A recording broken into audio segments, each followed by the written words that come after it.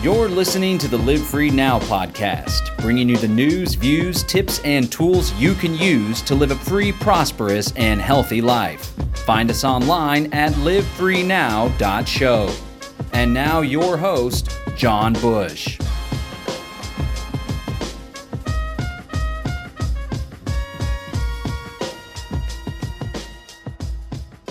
Welcome, ladies and gentlemen, to the Live Free Now show, bringing you the news, views, tips, and tools you can use to live a free, prosperous, and healthy life. Today is a beautiful day here in Central Texas, and we have an amazing guest lined up with you today. One of my colleagues and cohorts, and someone that I very much look up to and have learned a lot from and been inspired by this guy's activism. We're going to be talking with Derek Broze today of the Conscious Resistance Network. Going to get into all sorts of stuff, big tech censorship, dark winter, great reset. And as usual with both of our work, we're going to focus heavily on the solutions and what we can do to find freedom in our lifetimes and insulate ourselves from this great reset technocratic nightmare that's coming up. Before we go on, I want to invite you to subscribe to the podcast at livefreenow.show, as we will learn from our conversation with Derek Broze. The big tech censorship on YouTube, Facebook, and the mainstream platforms is real. I remember when the social media was like the alternative in this free open space, but now it's just as controlled as the mainstream media, unfortunately. So you can subscribe to me at livefreenow.show. That way you'll be tuned into the RSS feed, which can't be taken away from us. Although I guess they could pull it from iTunes and stuff like they did with old Jones. We're going to go over Derek's website, theconsciousresistance.com, where there's all sorts of alternative ways to follow him as well. And then I want to invite you to check out our sponsor if you haven't yet. A lot of people are finding a lot of success, feeling good, quitting opioids, quitting all sorts of pharmaceuticals through Kratom. And you can try a free ounce of Kratom, just pay $5 shipping and handling. Send you this free ounce of green Maeng Da. There's also white types that help with stress, anxiety, energy, focus. The red ones, a lot of people take for pain and relaxation. You can go to freeounceofkratom.com. And if you're listening to us on one of the Conscious Resistance channels, or if you like what Derek Broze has to say and you want to support him and the Conscious Resistance Network, then head on over to broze.freeounceofkratom.com, broze.freeounceofkratom.com. And the Conscious Resistance Network will get a little piece of the pie. But without further ado, let's bring old Derek Broze on to the scene here. Good friend of mine. How you doing, Derek? Hey, I'm doing good, brother. How are you? Good. You're live streaming down there from Mexico. Yep. In Mexico and enjoying it. And how's it treating you? It's treating me well. Things are going good, and we're not really locked down or facing the kind of force of the face masks, and things are very chill. The weather's good, so just kind of enjoying it. And obviously it's sort of related to everything we're talking about, as well as just a desire to get away from the heat of Houston. Yeah, and the state of Houston. Houston's hardcore, man. Mexico and Mexicans, they really don't fuck around when it comes to the government. They have a historic lack of trust, rightfully so. And then there's this weird power dynamic with cartel groups competing for sovereignty and hegemony in certain areas with the government. I think it creates a unique opportunity for Mexicans to live free and organically. And there's also the institution of the church and the family that hasn't been destroyed like it is here in the States. Can you riff on that? Is that what you experience? Yeah, I mean, that's definitely true on one hand. And then at the same time, I'll talk in a moment about how there are people who seem to just be kind of buying into the narrative, but I don't necessarily think that's because they just trust the government. It seems more like in the case of COVID, that a lot of people are just doing what they feel is the most compassionate thing to do. That's kind of the way that this whole operation is playing on people. It's playing on people's fears, but also their desires to be compassionate and to care for their fellow humans, which I think in one hand is a good sign because it shows people do have compassion. It's just being manipulated. But generally, the Mexican people do not have a trust of government. So even though in the city where I'm at, Morelia in Michoacan, which is just a couple hours away from Cheran, where, as you know, they were able to successfully kick out the cops and politicians and cartel and get recognized as an autonomous city. This area, you see there's hashtag stay in your homes. There's signs all over all the stores that say masks are, required in order to come in. But the vast majority of them don't even actually follow that at all. And I think it's just kind of a thing where the people, especially the business owners, they just do whatever they think they have to do in order to stay out of trouble. Yeah. But if you come in there, and especially, it might be, of course, it's a little different in the US where people might feel a bit more luxury and they're not necessarily, more and more people are going on food banks and living check to check. But in Mexico, it's very real where people can't just lock down and not work for a week because they might not, make it to the next week. So despite following a lot of the rules and regulations, most of the businesses just totally, if you're coming in there to spend money and support them, they're not going to tell you to leave. At least the vast majority. Now, if you try to go to like there is a Walmart out here, there's like bigger grocery stores. Those are the places that are trying to enforce mask, temperature checks, and those kinds of things. But we just don't go there. We go support the local grocers and local farmers. That there's so many markets out here in Mexico. It's really not that difficult to avoid the markets and stuff like that. And then the other people who might be wearing masks, what we notice is even if they're wearing a mask, business owners and people, nobody's harassed us. And we try to take it as an opportunity to let them know. Like, for example, the other day I was out to lunch with some friends.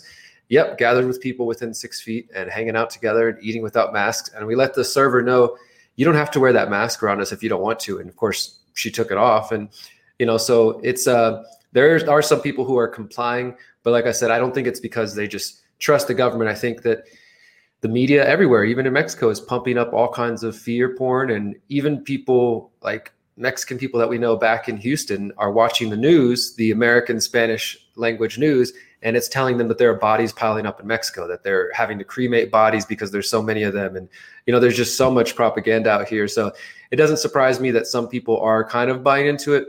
And our hope is that we can start to try to maybe turn the tide here in the city we're in. Yeah. Somebody asked, JB Drake asked, what's the city you just mentioned again? I would like to look into it. I think they were asking about Chedan, which overthrew the police and kicked out the mayor, and you're not allowed to have any campaign signs or anything for state and federal stuff. So yeah, that's Chedan. And then you're in Morelia, right? Both in Michoacan? Yeah, exactly. And there's just, it's interesting because I wrote about this state years ago before I ever really even started exploring Mexico, because I was writing about the autodefensas and the community defense and just kind of watching from a distance, like, oh my God, this is beautiful. This is awesome. And so really kind of a synchronicity to end up out here. And I do hope to go visit Chedan soon and do some reporting out there. And because, it's a developing situation, of course, just like with anything, it's not a perfect situation. They might not be autonomous forever, unfortunately.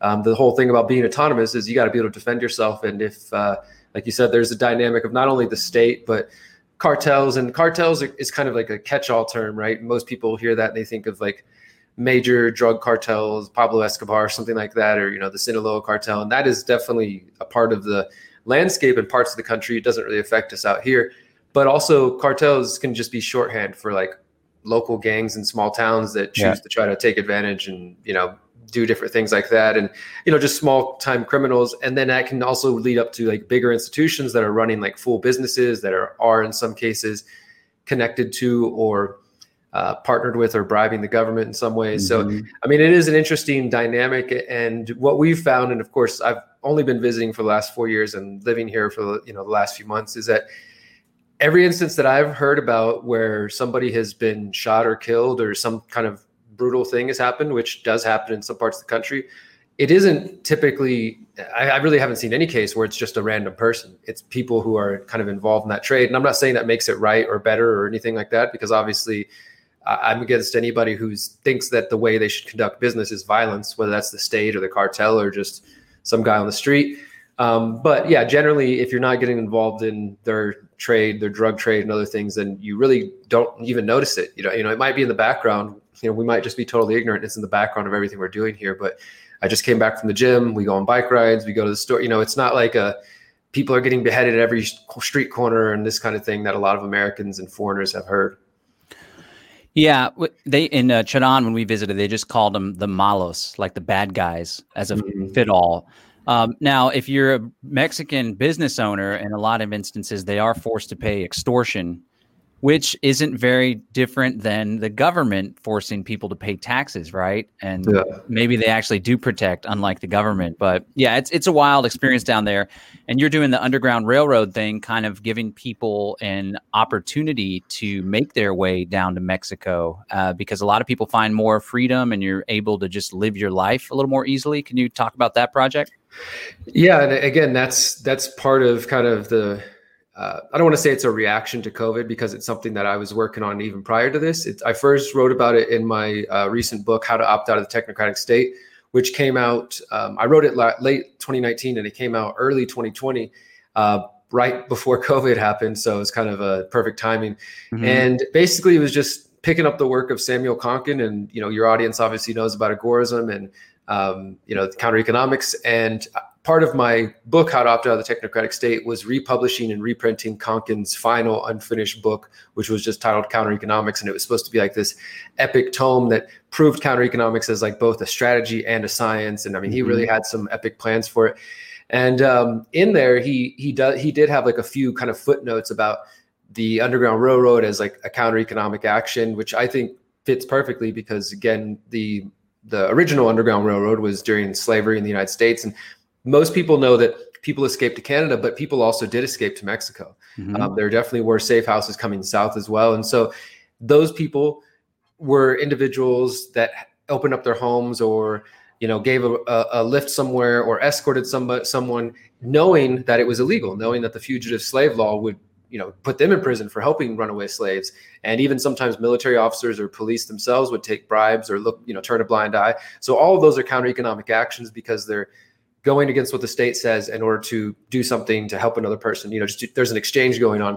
And so I started to think about that in terms of the growing technocracy. And again, this was pre-COVID, just because as a journalist for the last 10 years, writing about stingrays and facial recognition technologies and the militarization of the border and all this stuff, like it's clear that this is coming and it has been coming.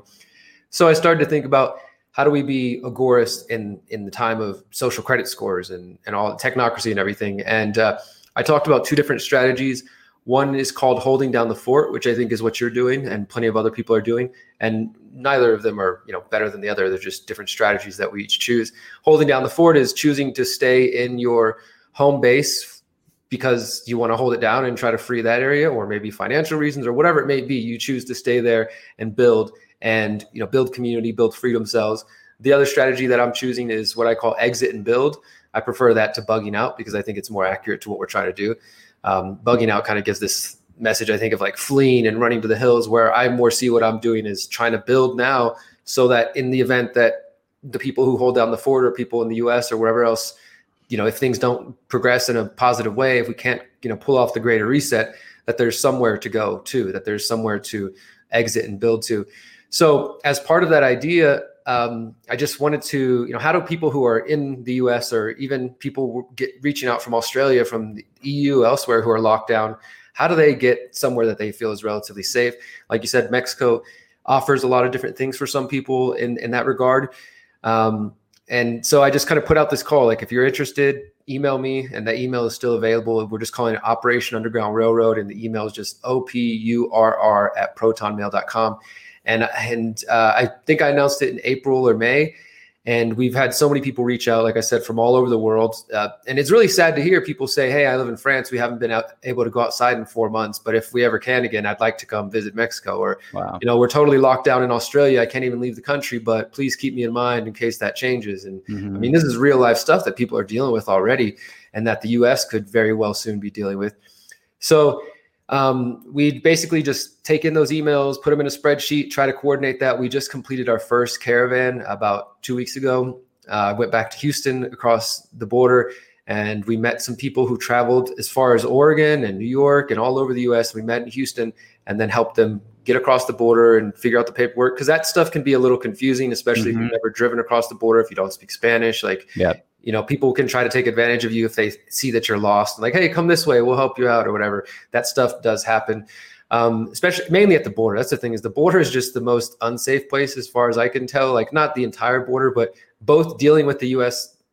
ICE and customs and all that. It's just a nightmare, but also just trying to navigate, like, okay, where do I go to fill out this paperwork and how much should I pay? So part of the process is helping people get across the border. And then from there, some people have their own plans, like, oh, I'm going to go visit family here, or I want to visit this town, and they go about their own way. Others chose to kind of ride all the way with us back to Morelia. And we did the 2-day trip and brought people down here and helped them get set up in their own houses and apartments. And some are planning to be here just for a couple of weeks while they watch the election and election chaos and confusion. Others are thinking more long term. And so I did recently announce, I actually just went on Corbett yesterday or the day before, and letting people know, like, we're already getting so much response. Like, just in the last 2 days, I've probably had 40 new emails from people who are interested in coming down to Mexico, because, some of them, because they're like, oh no, Biden's in office. I need to leave now or whatever. But others, I think, are just generally concerned about the direction of things. And I expect that this will increase the closer we get to Inauguration Day, that there will probably be more people. And we are planning, I'm not in any rush to go back, but we're kind of tentatively planning a late December, one more caravan prior to the inauguration for people who are interested in that. Right on. And I think it's important to note also, there's the exit and build strategy, and then there's the hold down the fort, which you brought up. People can do both too, and there can be synergy within them. And if you are choosing to hold down the fort, because one of the things that I think is really important whenever you choose like where you're going to exist to try to be as free as possible, is the network and the community that you have, which is one of the reasons why I'm tied here to Central Texas, my family, the Liberty community, friends, business opportunities. But the cool thing about the size of our community is that if the Liberty movement and the Agorist and all these folks, crypto geeks and stuff, is if you have enough people, you can build community there. And it sounds like you guys have a growing community in Morelia. And if you're going to hold it down in the States, still have that exit plan. You don't want to be scrambling at the last minute, learning that you need to have this registration on your license plate, or else you have to pony up some money, or you aren't able to cross because your dog doesn't have the proper vaccine papers or whatever. It's actually kind of an extensive thing to get across the border, unfortunately, and it's only going to get more difficult. So for those that think it's a big pie in the sky dream to move out of the country or something, it might be a good idea to at least have a footing or an understanding of what that looks like. And we have a couple questions that have popped up. Christy says, what are high schools like in Morelia? We are seriously thinking about leaving the U.S. if there's a mandate to vaccinate all kids. I'm first generation Mexican-American. I speak fluent Spanish, and so does my child. Do you have any reading on the schools? I was impressed with the schools. There's like Montessori schools and stuff when we were in Acapulco. What's it like in Morelia? You get any pulse on that? There's similar the Montessori schools and all that. And I don't know specifically, like, as far as like how the high schools are rated and the quality and this and that, but I do know that there is the University of Michoacan, that there is one location here in Morelia. So there definitely is, college education, and there are people out here who seem to be focused on that.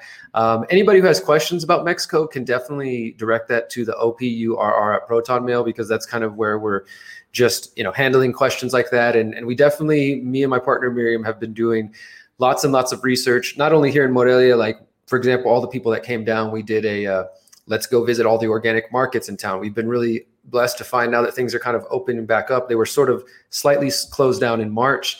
We're finding just an abundance of local farms, organic farms, just so much good food. So we're kind of setting people up with that. We're trying to find out more about the childcare situation, because there definitely are parents and people coming down with families. So I will find out everything I can on that, Christy. If you want to email me, we can follow up with that. And I think the important thing is just to be proactive and to be part of the solution. So maybe the school system doesn't work for you, or maybe it's difficult for an American citizen. I don't know if you have Mexican citizenry. You said you're Mexican American, so I assume American citizen. Maybe it's difficult to get into the public education system. The more people that are down there, the more easy it is to create a homeschool cooperative. And I think a lot of people aren't solutions oriented, like for a while now. And I think you're on the same page, Derek. We don't really see problems. We just contemplate solutions to those problems, right? And so the problem of what am I going to do about my children and their education can easily be solved when you just get creative and you start being proactive. And I don't want to hammer on Mexico for the whole interview, but it seems to pique people's interest. Larry Lane says, how could someone make a living there? There's all sorts of opportunity to earn a living online. And as we'll talk about the great reset and the technocracy, more and more is going to be going online. I don't want to buy into that. I still want to insist on the human element and in person, but we're really entering a digital world. That was already a trend. It's being exploited by the New World Order types, but there's plenty of opportunity to still earn a living online servicing the world. And then here, I'm just going to throw out this quick tip for folks in Mexico. This is a great opportunity to make money. You go around to local businesses. Ideally, you speak halfway decent Espanol, or you go with someone that does, and you offer to build them a simple website or get them set up on Google Maps or whatever it may be. So there's plenty of opportunity. There's a lot of hustlers in Mexico and a lot of agorists. So again, it goes back with the solutions and what you can do to make stuff happen. All right, so let's hit a different topic. You have been doing a lot of research on the dark winter and all of these drills and simulations. And you and I both have been in the 9/11 truth community for quite some time. And that was one of their strategies and tactics, not only to create confusion. There's drills. People thought, the air traffic controllers thought it was a simulation because they had just previously done some Air Force drills and all sorts of stuff. But I think really what we're seeing with the COVID experience is a lot of the drills in Event 201 was like preparation and scripting. So they have the talking points, so they have the infrastructure in place. And I got home from work last night, and my girlfriend Rebecca was watching a documentary on Hulu about COVID-19. And they're like, we were able to ask for $10 billion right away because we knew exactly what we would need to do this contact tracing and vaccine rollout. We knew it would be $10 billion because we had just drilled it in Crimson Contagion. They talked a whole lot about Crimson Contagion. Can you talk about some of the simulations and drills that are taking place and how the players that are involved? I mean, on a podcast I did recently, I laid out MIHOP and LIHOP, which is a 9/11 truth term. Mm-hmm. MIHOP has made it happen on purpose. The buildings were rigged. It was part of an intelligence operation. The U.S. government was involved, or criminal elements within the U.S. government. Let it happen was, we knew that it was going to happen. Condoleezza Rice had documents saying bin Laden determined to attack within the United States. They let it happen. They let their defenses down. Do you think that COVID is a MIHOP, made it happen? Like it's literally made in a lab, and of course we're speculating here because we can't really know. Or do you think it's a let it happen? And what role do the simulations and the drills play in all that? Yeah, I was glad you reminded me of those phrases recently, and I just want to do a quick shout out to the 55 people who are watching through DLive. That's awesome, and the people over on Float as well. We appreciate you guys. It doesn't show up on our program, and we can't really see the comments there. But thanks to everybody who's watching over there. So I think that, generally it is speculation because clearly we don't have the documents that prove, like, here they are talking about every step they're going to take. Yeah. But as with not just 9/11, I mean, the more educated that the conspiracy truther movements have become, the more we have learned that these drills precede most major events, including the Oklahoma City bombing going back to 1995 and up to recent school shootings and mass shootings. They're just, always tends to be some drill days before or maybe at the exact same time nearby, and it's often simulating either the exact scenario or there maybe a couple of details are off, right? Mm-hmm. But generally it's kind of a clue. But I do think that the evidence that has built since way back in February to this point, and the different individuals who are definitely more credentialed and experts in the field of virology and things of that sort, have pointed to the fact that this does seem to be a created virus, that it was in some way manufactured, probably with the Chinese and the US working together in the lab near Wuhan as well. I mean, there's definitely still more information that I'm sure we'll find out over the years, but there have been a number of studies that have pointed to that since the beginning. And of course, those studies were censored, and we were immediately told, they were flawed, don't pay any attention to them. It's a Republican conspiracy. Yeah, exactly. So I do think that there probably is a reasonable amount of evidence to lean towards that somebody made this happen. Now, I can't point to exactly, is it Bill Gates or this? I mean, different people are clearly benefiting, just like with 9/11. That's what makes it so familiar, is that 9/11 wasn't just for one single purpose. I mean, it checked off so many different boxes for these people, for the Predator class, like increasing the security state, the surveillance state, keeping people in fear, getting money for war. Division. Same thing. And I was talking about this last night on Freethinker Radio. The banks are getting rich again off of this. I mean, so many people are just, the billionaires are getting, more billions. It's clear that this operation is lining so many pockets and checking off so many boxes that pushes us towards the technocracy that, to me, it's impossible to imagine that this is just an accident of nature just kind of unfolding. Because if so, which I know you've talked about this, it goes towards whether or not you lean to the conspiratorial worldview of history or the accidental view of history, that everything is just a series of accidents unfolding. And and if that was the case, you would imagine that occasionally things might go wrong for these people. It wouldn't always seem to fall in their favor. Or if you take a more conspiratorial view, which simply means that people conspire together to make things happen or to take advantage of them, like you said, with letting things happen. And so it's clear that there is not only an agenda, but that people are benefiting from this. And so I would lean more in the direction that somebody made this happen. Yeah. I was reminded of the conspiratorial versus the accidental in Gary Allen's None Dare Call It Conspiracy, which, early on in my activist career, started in 2002 when I caught a documentary about 9/11, and then I just listened to Alex Jones, just pounded Alex Jones. I'd be walking to my college classes listening to Alex in the earphones and just thinking that I was like all high and mighty because I was in the know and I was awake, right? And come to find out, a lot of his awakeness is like real skewed as of late, especially towards right wing and fear. And he's buying into the division and supporting Trump with the Department of Homeland Security when he knew that the Department of Homeland Security was like the Stasi, essentially.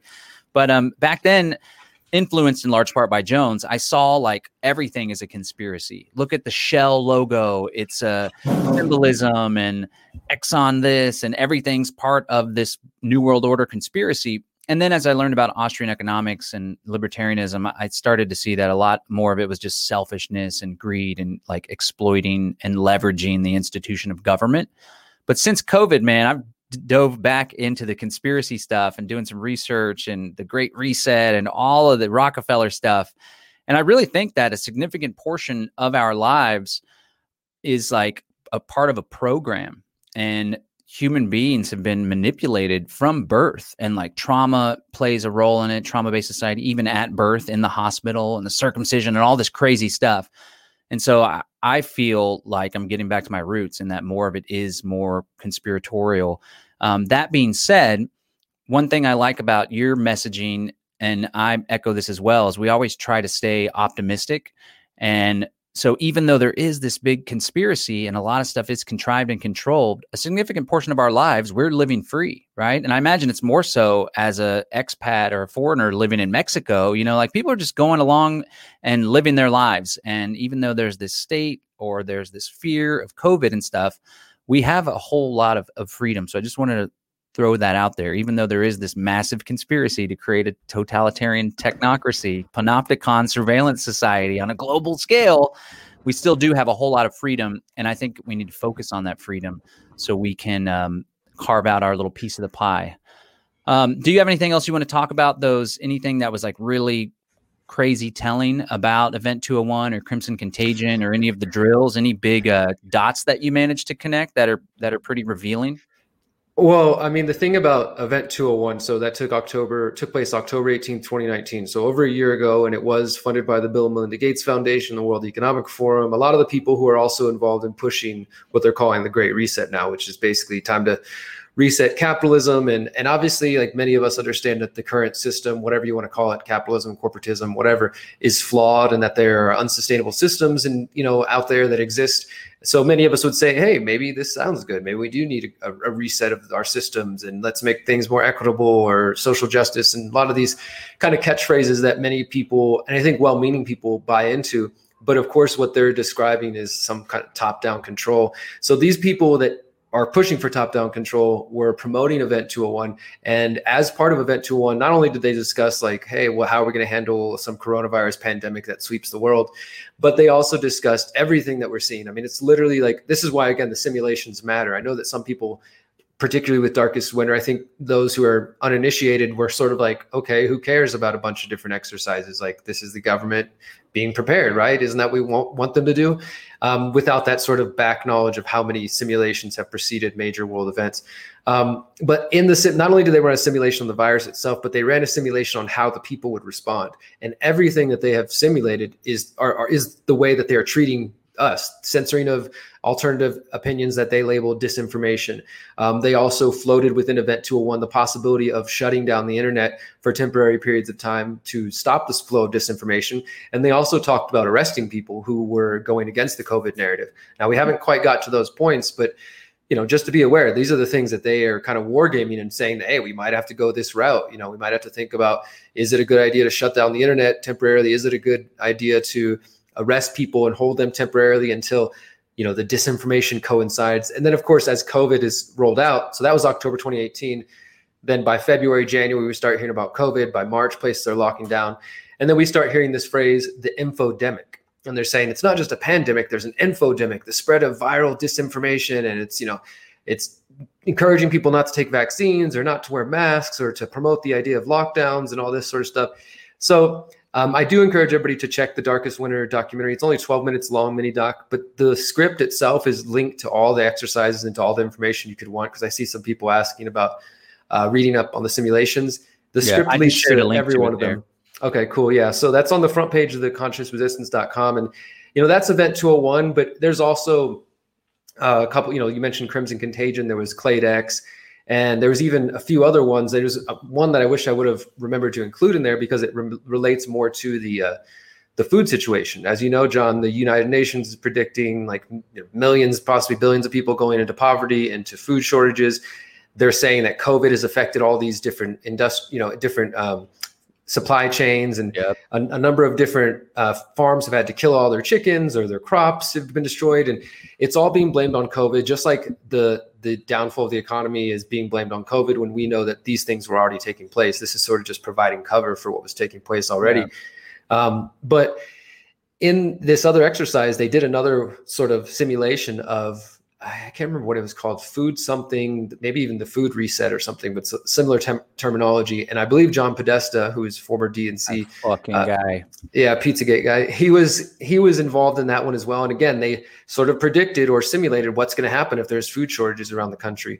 The other one is not related to the pandemic, but it's, I think, still relevant. And it was done by a company called Cybereason, which is connected to the US and Israeli intelligence, which, again, going back to 9/11, those who understand 9/11 and US Israeli intelligence connections, it's some of the same players. And a lot of these people who are executives and CEOs of Cybereason in the last 2 weeks have now started to be interviewed in different mainstream outlets and talked about, here are the experts saying how we could potentially be facing a new cyber 9/11 or, what have you. So the signs are being put out there in front of us, and I think people need to be aware of them. Cybereason ran a simulation called Operation Blackout, and it was more specific to the election. And it said that there was the potential that there would be hackers on the election, that maybe people would hack vehicles and crash into voters, and just predicting different chaos. And obviously, we haven't seen that yet, but they did predict that the election would be contested, and that this would lead to civil unrest and potentially martial law, whereas the Supreme Court of the military would have to decide who the president was.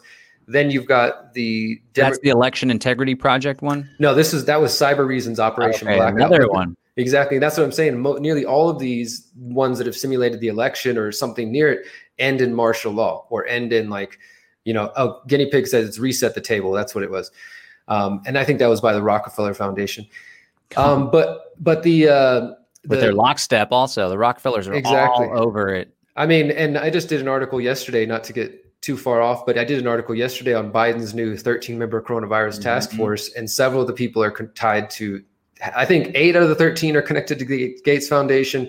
Another few of them are connected to the Rockefeller Foundation. One of them was just inducted as a member of the Council on Foreign Relations like 2 months ago. Rahm Emanuel's brother, I saw. Yeah, it's pretty swampy. So, but a lot of those same people were like involved in bats up in there.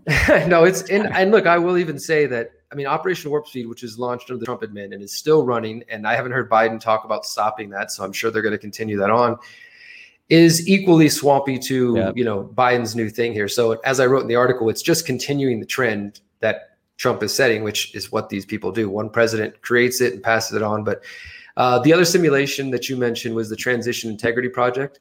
And they, of course, were like, hey, we're just concerned neocons and anti-Trumpers and, Democrat, Biden, Clinton, kind of Obama faction people who want to make sure that we maintain the integrity of the election. And so they ran 4 different war game scenarios on how the election could go.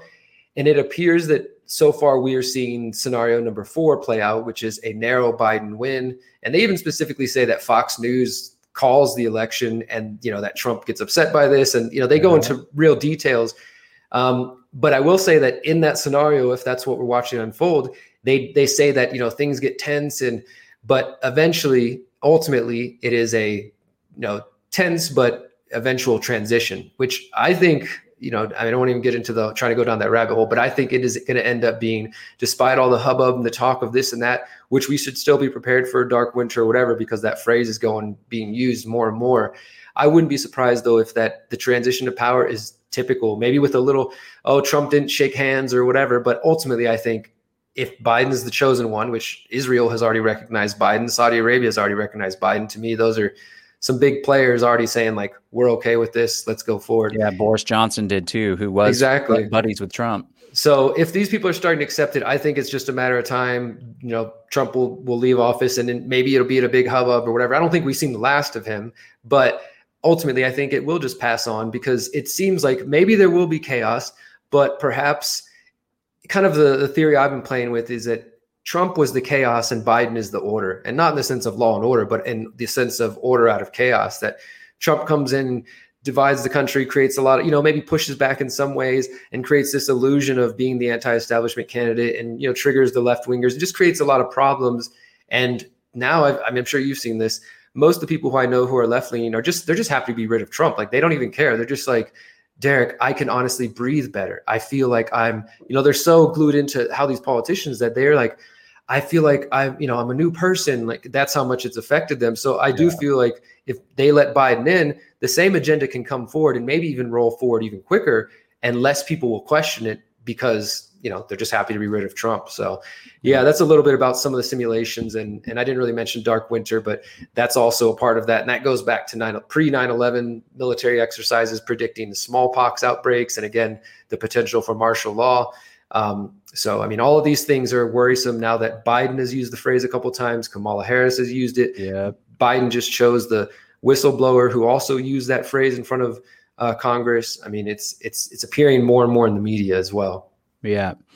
Yeah. And that one was before 9/11. And there's all sorts of tools that these Illuminati, deep state, shadow government types have in their tool belt. And of course, terrorism was a huge one. But all the while, even before 9/11, they talked about the threat of a bioweapon or a pandemic. And it's just leveraging or making happen all of this stuff to roll out the same agenda. And we're going to get into that agenda and the Great Reset here in a sec.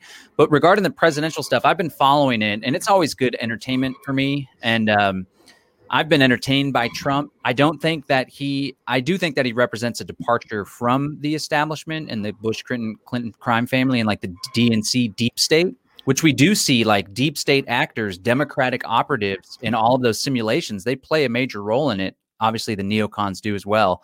But I don't see how enough votes are going to get tossed out to give the election back to Trump.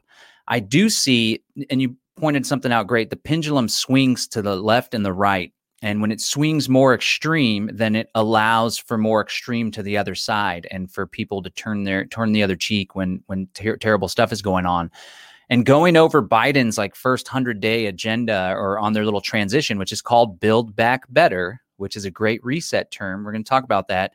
A lot of the stuff, like the Green New Deal especially, is just straight great reset, technocracy, Agenda 21, Agenda 2030, leveraging sustainability and social equity and dealing with poverty in order to roll out this technocratic control paradigm. So let's talk about the Great Reset, because that's something that I've been obsessing over. It's one of those things, when I heard about Agenda 21, I was like, wow, this is hot. This is some Illuminati shit right here. And then learning about the Great Reset, which is essentially a marketing plan for the rollout of what they've been working on for the past couple decades in this current context of sustainability technology. But this has been in the works. I saw this awesome documentary. It had I think it's the Committee of 300. I forget the name of this old school roundtable group, but they talked about cashless society and technocracy and digital ID and stuff. And this was back in the 70s. So I need to find the source for that. So if you could explain an elevator pitch about what the Great Reset is and why people should be concerned about it. Let's hear that from you, your take on it. Yeah. So like you said, it's a continuation of Agenda 21, Agenda 2030. I think it's just a rebranding of the New World Order, essentially. And that's a phrase that I've really kind of stayed away from over the years, just because it has so many connotations that set people off. Because Jones uses it so much. But I mean, at the end of the day, it is a phrase that they use, and it is very much what they are trying to create. Yeah. So it is representative of that. So they're calling it the Great Reset, and it is being pushed by the World Economic Forum, who, like I mentioned, was involved with Event 201 and some of the other simulations as well. And the head of the World Economic Forum at the moment is Klaus Schwab, who is also a steering committee member of the Bilderberg Group. Yeah, he's worked with the Bilderberg Group. He's been around the block and hanging out with these globalists, and I guess he's the spokesperson for them right now. And there's two kind of things going on here. One, you have the World Economic Forum, who's been pushing the Great Reset since at least early June, when they first launched their website, and then the book came out shortly after that. Well, they were pushing it before that. They just didn't have this brand, the Great Reset. Well, and this is what I was going to say, is that, so you have and this is something I've been trying to find out more about, but it's honestly been pretty difficult. You have the Great Reset coming from the World Economic Forum, but I went and started looking at tweets and digging back, like how far back, when did this phrase first start getting used this year? Mm-hmm. And there's an ad agency, a marketing agency called Project Disruptors. And it was founded by 3 different people who have been in like the ad and marketing agencies for decades. And essentially, it seems like they're just trying to pick up Edward Bernays' tools and decide, like, hey, like the campaign, they're saying they originally were calling it Create the Brief, and then it was Create the Reset, and then it evolved to the Great Reset. But they were basically saying, like, hey, as marketers and advertisers, we have influence over people's minds. We have the ability to shape in the direction people go. So why not use this for positive things? And coincidentally, less people are driving and flying during COVID. People are going green without even trying to. So let's turn this into a trendy marketing campaign. And they've got an Instagram account and Twitter and all these different things. And they actually created greatreset.com. But the interesting thing about when you look at greatreset.com and you compare that to the Great Reset under the World Economic Forum, not only are the colors and the kind of branding scheme completely different, but neither one of them mention each other. Project Disruptors doesn't mention that, hey, we're working on this in coordination with the World Economic Forum. The World Economic Forum has no mention of Project Disruptors. When you look up Project Disruptors, they're a privately held company. You can't find out who's financing them or who's funding them or where they came from. There's very little information about them. But when you search the hashtags and you look up Project Disruptors, you can see that they've been pushing this. They've created all these friendly memes, and they're partnering with companies like Clear Channel and The Guardian. And so some of them these major newspapers have already started to run their ads or their memes or whatever to try to get this out there. So there's definitely an effort to make this like a trendy kind of thing on the Project Disruptor side, and to be like, I mean, it's literally saying, you've been helping save the world by doing nothing, which by that they mean staying home, locking down, and not going anywhere. Keep it up, is kind of the model here. So yeah, there's like that thing, which I'm still working on unraveling, because I feel like whoever's behind Project Disruptors, I mean, who knows, maybe that thing's funded by Bill Gates, and that would kind of point more towards the people who are involved in it. But as it stands, these appear to be 2 totally different groups who just happen to both be pushing the Great Reset, which I don't really buy. But on the World Economic Forum website, the Great Reset, they have actually this really quite well-designed map. It's like strategic intelligence. Yeah. And they did this after COVID. I talked about this a couple months ago. They called it the COVID-19 Action Platform, which basically called one of those. Exactly. I look at the map and I'm like, especially for, maybe we can talk about this in a little bit, the idea of the Greater Reset event, like recreating that kind of thing. But they had one of these for the COVID-19. They called it the COVID Action Platform, which was calling for global government. And when it comes to the Great Reset, it's basically just this kind of circular wheel, and it looks at like technology. So they talk about 5G and the 4th Industrial Revolution. They look at health, and we need telemedicine. Everything's going, like you said, full on digital, full push into transhumanism, full push into the technocracy that's going to be guided by experts. So like I said earlier, the idea of resetting the world or starting anew or building something better is something that I very much can connect with and I promote. But what they're promoting is like a centralized, top-down technocrat experts ruling over things, and they get to decide all this, but then they're promoting it through marketing and trying to make it like a trend and get people into this idea like, yeah, we do need to build back better. We do need to, reset everything. We do need to abolish capitalism for these more equitable things that they're promising us are going to be wonderful. And then, of course, both you and I have covered that the World Economic Forum since 2016 has been promoting what the world's going to look like in 2030, and specifically saying like, you don't own anything, you have no privacy. And there you go. Welcome to 2030. I own nothing. And there's even been talks of a debt reset, which I think will push people towards a universal basic income and towards social credit score and probably towards vaccines. Because if you take the idea that you could reset the people's debt and put everybody back to zero, but they floated the idea, but then that might mean you have to give up ownership. You have to relinquish properties. You have to relinquish the things that you own, but you'll be, back to zero. You don't own anything. You don't own any debt. And, we're going to get you on a UBI, once a month income. I mean, these ideas are being consistently floated more and more, and it's coming from the Great Reset, the World Economic Forum, and I'm sure it's coming from even higher than them. But I think people have started to notice. I will say that since this year began, I feel like more and more people know the phrase dark winter. They know the term Great Reset. And I was pointing this out to you, man, but I want to say, again, we got 95 people over here on DLive. We were deplatformed off YouTube, but we've been getting more views on all these different platforms. And I've noticed that not just with our channel, but with other people. So I think that people are truly seeking this information out. They're truly trying to find it, not just on Facebook and YouTube, but looking elsewhere. And to the point that the phrase dark winter is not it's not unknown anymore. Neither is the Great Reset, which I think is a sign of progress that we're making in educating people. Well, yeah, a lot of people think one man or woman can't make much of a difference, but I know you're not the only one pushing this stuff, but you're really pushing it hard and getting a lot of exposure to it. And then you put it out to someone and someone gets the idea, someone gets inspired, someone gets motivated, and they spread it, and it has this great multiplier effect. And yeah, we got a lot of people watching on Facebook and YouTube. There's 84, and it looks like there's more on DLive. So before I let you go, I want to talk about that deplatforming and make sure people know how they can find you. But regarding the Great Reset, I pulled up this article, and this article I think is really telling. And this isn't the only article that they have like this. This is on the World Economic Forum website, but they continuously get these propaganda pieces published in mainstream media as little editorials. But essentially what they're pushing for, like you said, is no privacy and no property, which is almost, it's like this tech, it's like a digital communism mixed in with this eco-fascism on the Agenda 21 front. But so we have about 14 minutes left. I definitely want to cover the deplatform and how people can find you, but let's spend the rest of our time talking about solutions, which you and I are both all about. And let's talk about Freedom Cells and hopefully inspire the people that have been following us that haven't joined yet to inspire. But I want to read this little passage because whenever I found this little section here on this article, it really spoke to me. And I believe it's the strategy that we ought to adopt to carve out our little piece. Because as you've said, sometimes I take offense to when you're like, America's doomed, because it's helping to manifest that, right? And you are an influencer. And I do notice too, you say the Great Reset is coming no matter what, whether it's Biden or Trump or whatever, it's coming.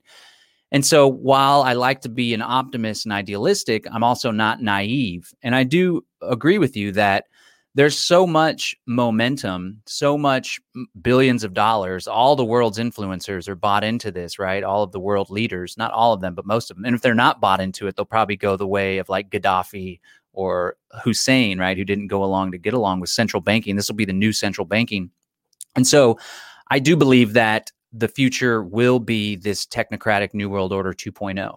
And so what we need to ask ourselves as the free people that aren't going to go along with all of this is, how do we carve out our piece of the world so that we can live relatively unscathed, unmolested by this beast of a system?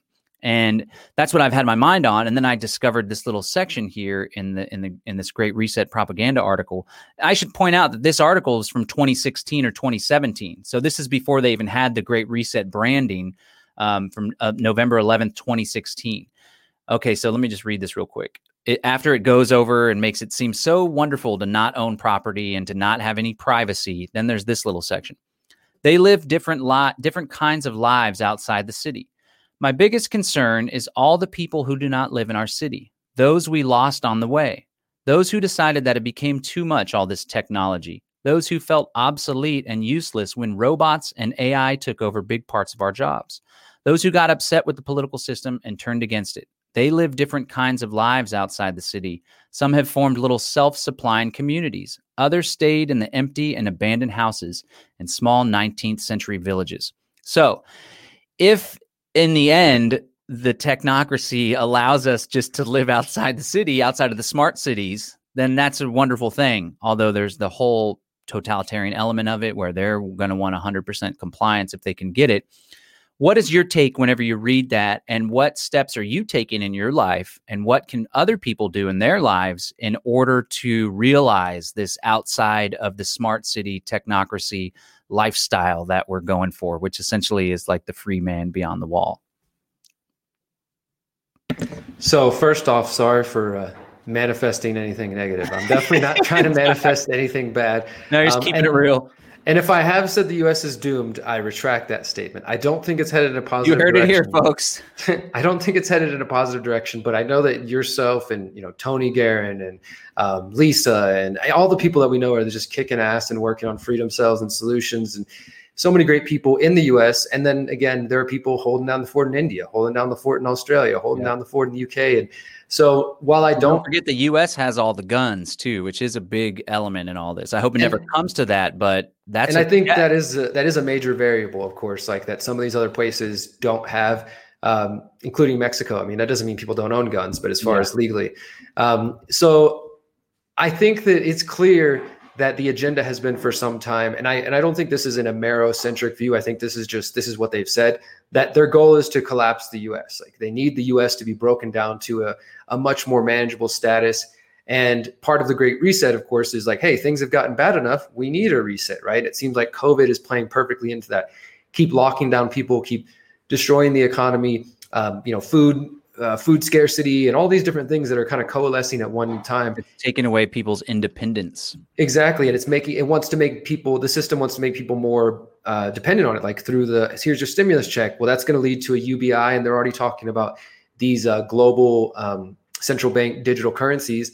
And so there's a lot of pushing towards this, what the World Economic Forum, the Great Reset are talking about. That is why I guess I have a less than optimistic view, which I think is tampered with realism. But the reason I wrote How to Opt Out of the Technocratic State is because I do believe agorism is the answer. And whether or not people like fully buy into the philosophy of Samuel Konkin and they read his books or not, I mean, the point is you need to opt out. You need to be prepared. You need to, form freedom cells, form family groups, pods, whatever, because we as individuals cannot survive what's coming alone. I mean, because they want to lock you out where you can't go to the groceries without, it's already here. You can't go to the grocery in many places without a mask. Thankfully, HEB in Texas doesn't, really enforce that. And some other places don't. But imagine once the vaccines roll out. Now, yesterday, Trump's announcing 90% effective vaccine. And, it's all coming up into play here. And they've already floated the idea. It's been blowing my mind just to kind of rethink about this. You have mainstream publications like USA Today publishing opinion pieces from ethicists discussing how they should raise healthcare for people who don't get the vaccine. They should keep them from being able to work and travel. I mean, these plans are being discussed openly. I have another report coming out about a new study saying, again, that where a leading ethicist is arguing that, they should use these social engineering ways to pressure people to get vaccines. They should pay them to get the vaccine to incentivize them. All these different methods that they're going to use to try to force compliance. So I don't know that it will come down to a gun to your head and people coming and ripping you out of your house for not getting the vaccine. For sure, we know the CDC is working on quarantine camps and isolation camps. Those are absolutely being developed like they are in Canada and Australia and New Zealand. But it might not come to them literally coming to your head and get the vaccine or you're dead. But they're going to make it very difficult to survive and to thrive within their frame, unless you want to abandon property, unless you want to abandon individuality, unless you want to, abandon all those sort of things that many of us have become accustomed to in order to be reset. And, you'll get your vaccine, you'll have your immunity passport, you can travel freely or whatever. If that's the kind of life you want, then basically don't do anything because it's coming and you can embrace that if you like. But if that doesn't sound like liberty and freedom to you, you need to be able to form essentially your counter-economic community, your tribe that can trade together, that can protect each other, that can share skills and knowledge with each other. And that's what the Freedom Cell Network is. I mean, like we mentioned earlier, we're starting Freedom Cells down here in Mexico now because no matter where we're at, we want to build this concept. And John's showing the map right now on screen. I mean, we're just past 5,500 members from all around the world. I'm sitting here looking at my email right now, John, and I got a dozen or so new emails from people who are curious about Freedom Cells and want to know more how to use it.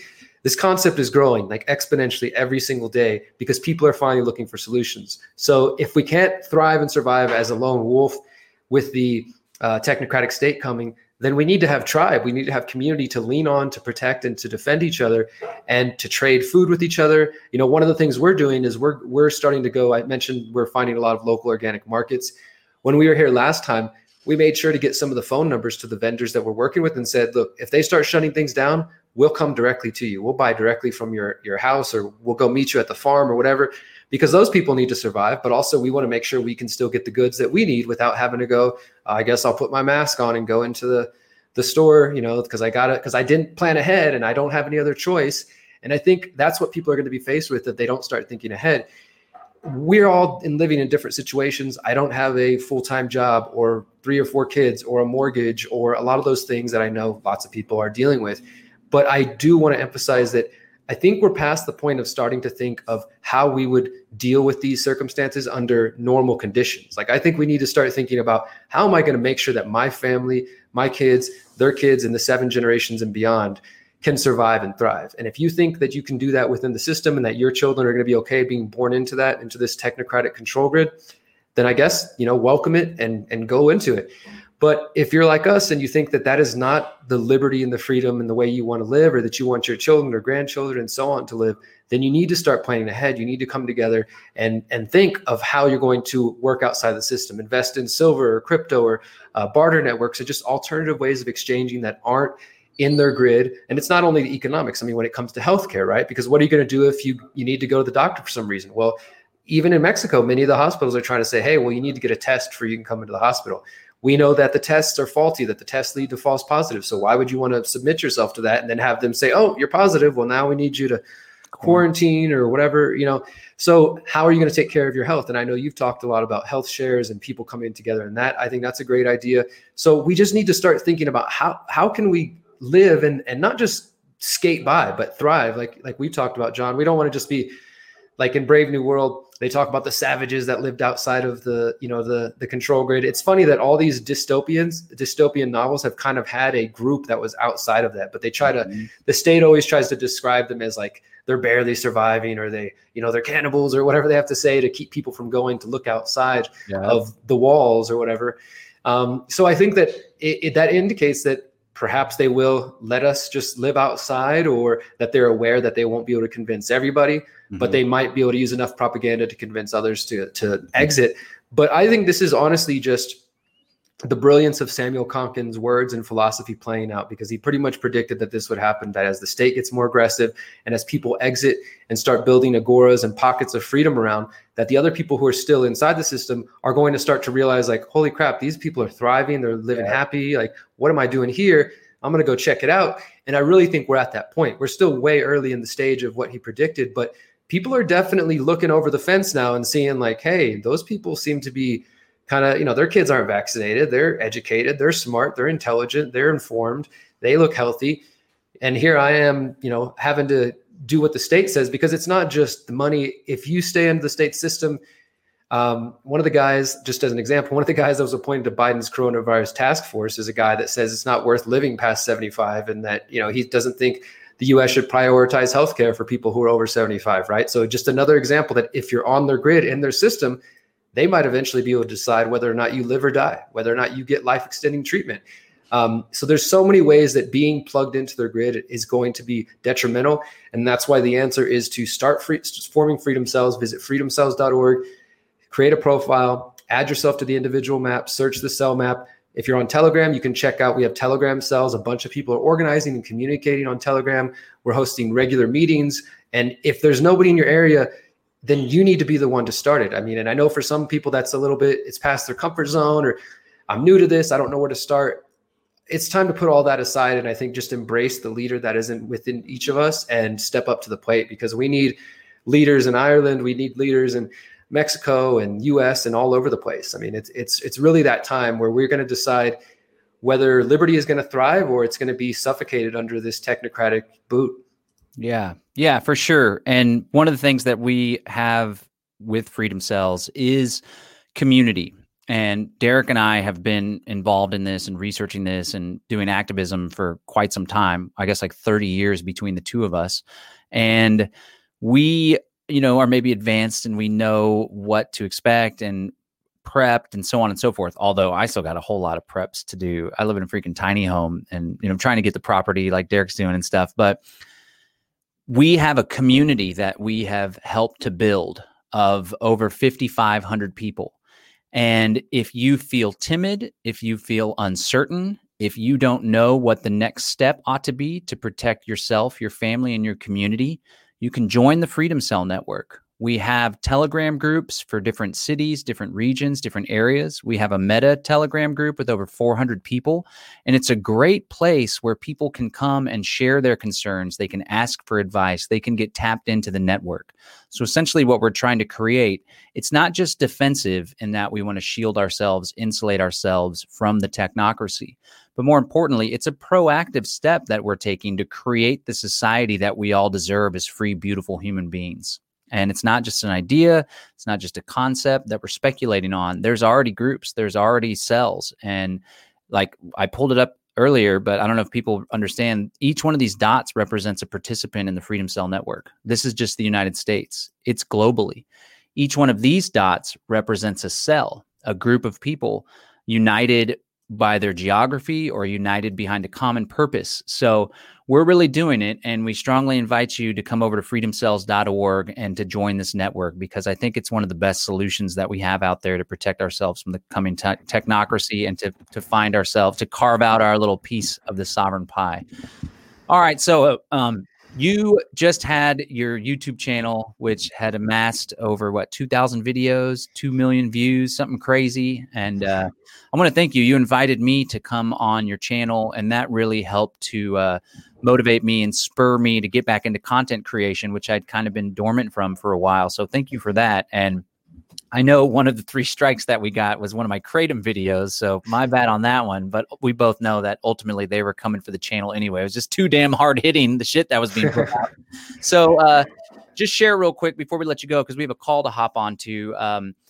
What was that like? How do you feel about that? I know you mentioned earlier that now the library and BitChute, and we just had DLive. Like there's 81 people watching right now on Facebook and YouTube. Those are the numbers that I would get when we had the Conscious Resistance channel. And now DLive is just cranking with people. So shout out to all the people that are on DLive, 98 people.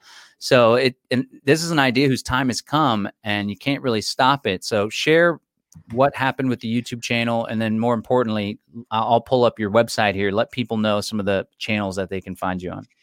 Yeah, of course. And yeah, John, you're always welcome I love collaborating with you. And for those who don't know the kind of background, because I know that it seems like you said, you've been focused on your family for a couple of years. And so you've been doing that important work. And now that you're coming back into the fold and working with the Conscious Resistance, I think some of the people who followed me have got to know you and your work. And a lot of you guys might not be aware that John has been a huge inspiration for my work since the very beginning. From speaking in Houston at the Federal Reserve way back in 2011 and so many other things, actually the person who introduced me to Agorism and to Freedom Cells. So I always appreciate working with you, brother. But yeah, I did get purged from YouTube and it was inevitable. I think it's been 2.5, 3 weeks now going on. But, it was from one of your Kratom strikes. It was from Johan talking about masks in India. And ultimately it was from me talking about the fact that as part of Operation Warp Speed, there's a plan to get the people to use not only cell phones for health apps and contact tracing apps, but to wear these biosensors. And also one of the companies is working on something called bioelectronics. And I guess they didn't like that. They accused me of trying to promote or sell pharmaceuticals. And I don't know. But like you said, they were just looking for an excuse. And so we knew that was coming. Thankfully, all my videos are backed up on my hard drives, but they're also backed up on Library and BitChute.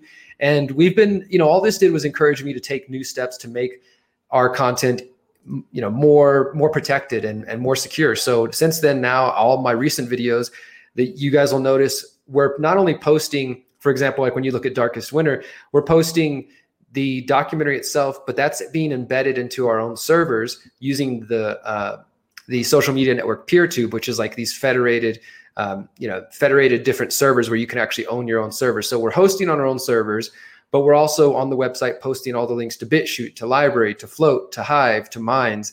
And I'm also posting the audio versions. So I'm trying to make it as simple and just easy for people to consume the content no matter what. And I will say, man, just yesterday, actually, we had our best traffic day ever. And, since we've been recording traffic on the website. Yeah. So nice. We're at the pace we are now. It's November 11th right now. And we've already had 66,000 unique views this month alone. Like, we're on pace, if this continues, to have the best record traffic that we've ever had on the website. The numbers are going up on my text list, on the email list, on the BitChute, on the library. Like, so, I mean, this is just like, honestly, I feel like this is a sign that maybe YouTube, which many of us have suspected, has actually been suppressing numbers for some time, and that now we're actually seeing more of a reflection of how many people we're actually reaching, and they're just going to other platforms. So it's all really good, and I'm thankful for it. Like I said, it's just spurring me on to work harder and to keep reaching people. And if I get deleted off every platform, then I'll just go back to where my activism started, and I'll start printing out DVDs and flyers and, go into the streets, because I still think that is vital work. And just like we're talking about, we can't give into this totally digital world that the Great Reset is pushing for. I think there's a lot of activists that exclusively focus on digital activism instead of realizing that, for me, the evolution, the revolution, the real evolution, it's in the conversations. It's in the way that we communicate with people. And when you hand somebody a flyer, yeah, sometimes people say you're crazy and they move on or they ignore you. But often, in my 10 years of activism and building the activist community in Houston, we've seen people who, oh, wow, I didn't know somebody else was talking about this. Who are you guys? You live here? What are you doing? Can I join you? And it just builds from there. It builds each person, each conversation, each flyer, each video. So no matter what they do, my work will always be at theconsciousresistance.com. Like I said, we're making it more and more secure. We're hoping to start streaming directly through the website more often, and just adding more features to make it accessible that way. I'm also joining Ben Swan's ice.media. I'll have a video out on there later today, and collaborating with some other people. So my work won't be going anywhere anytime soon. That's right. Our community and network, and just the voluntarists, agorists community, libertarians, the permaculture types that are outside of the box thinking.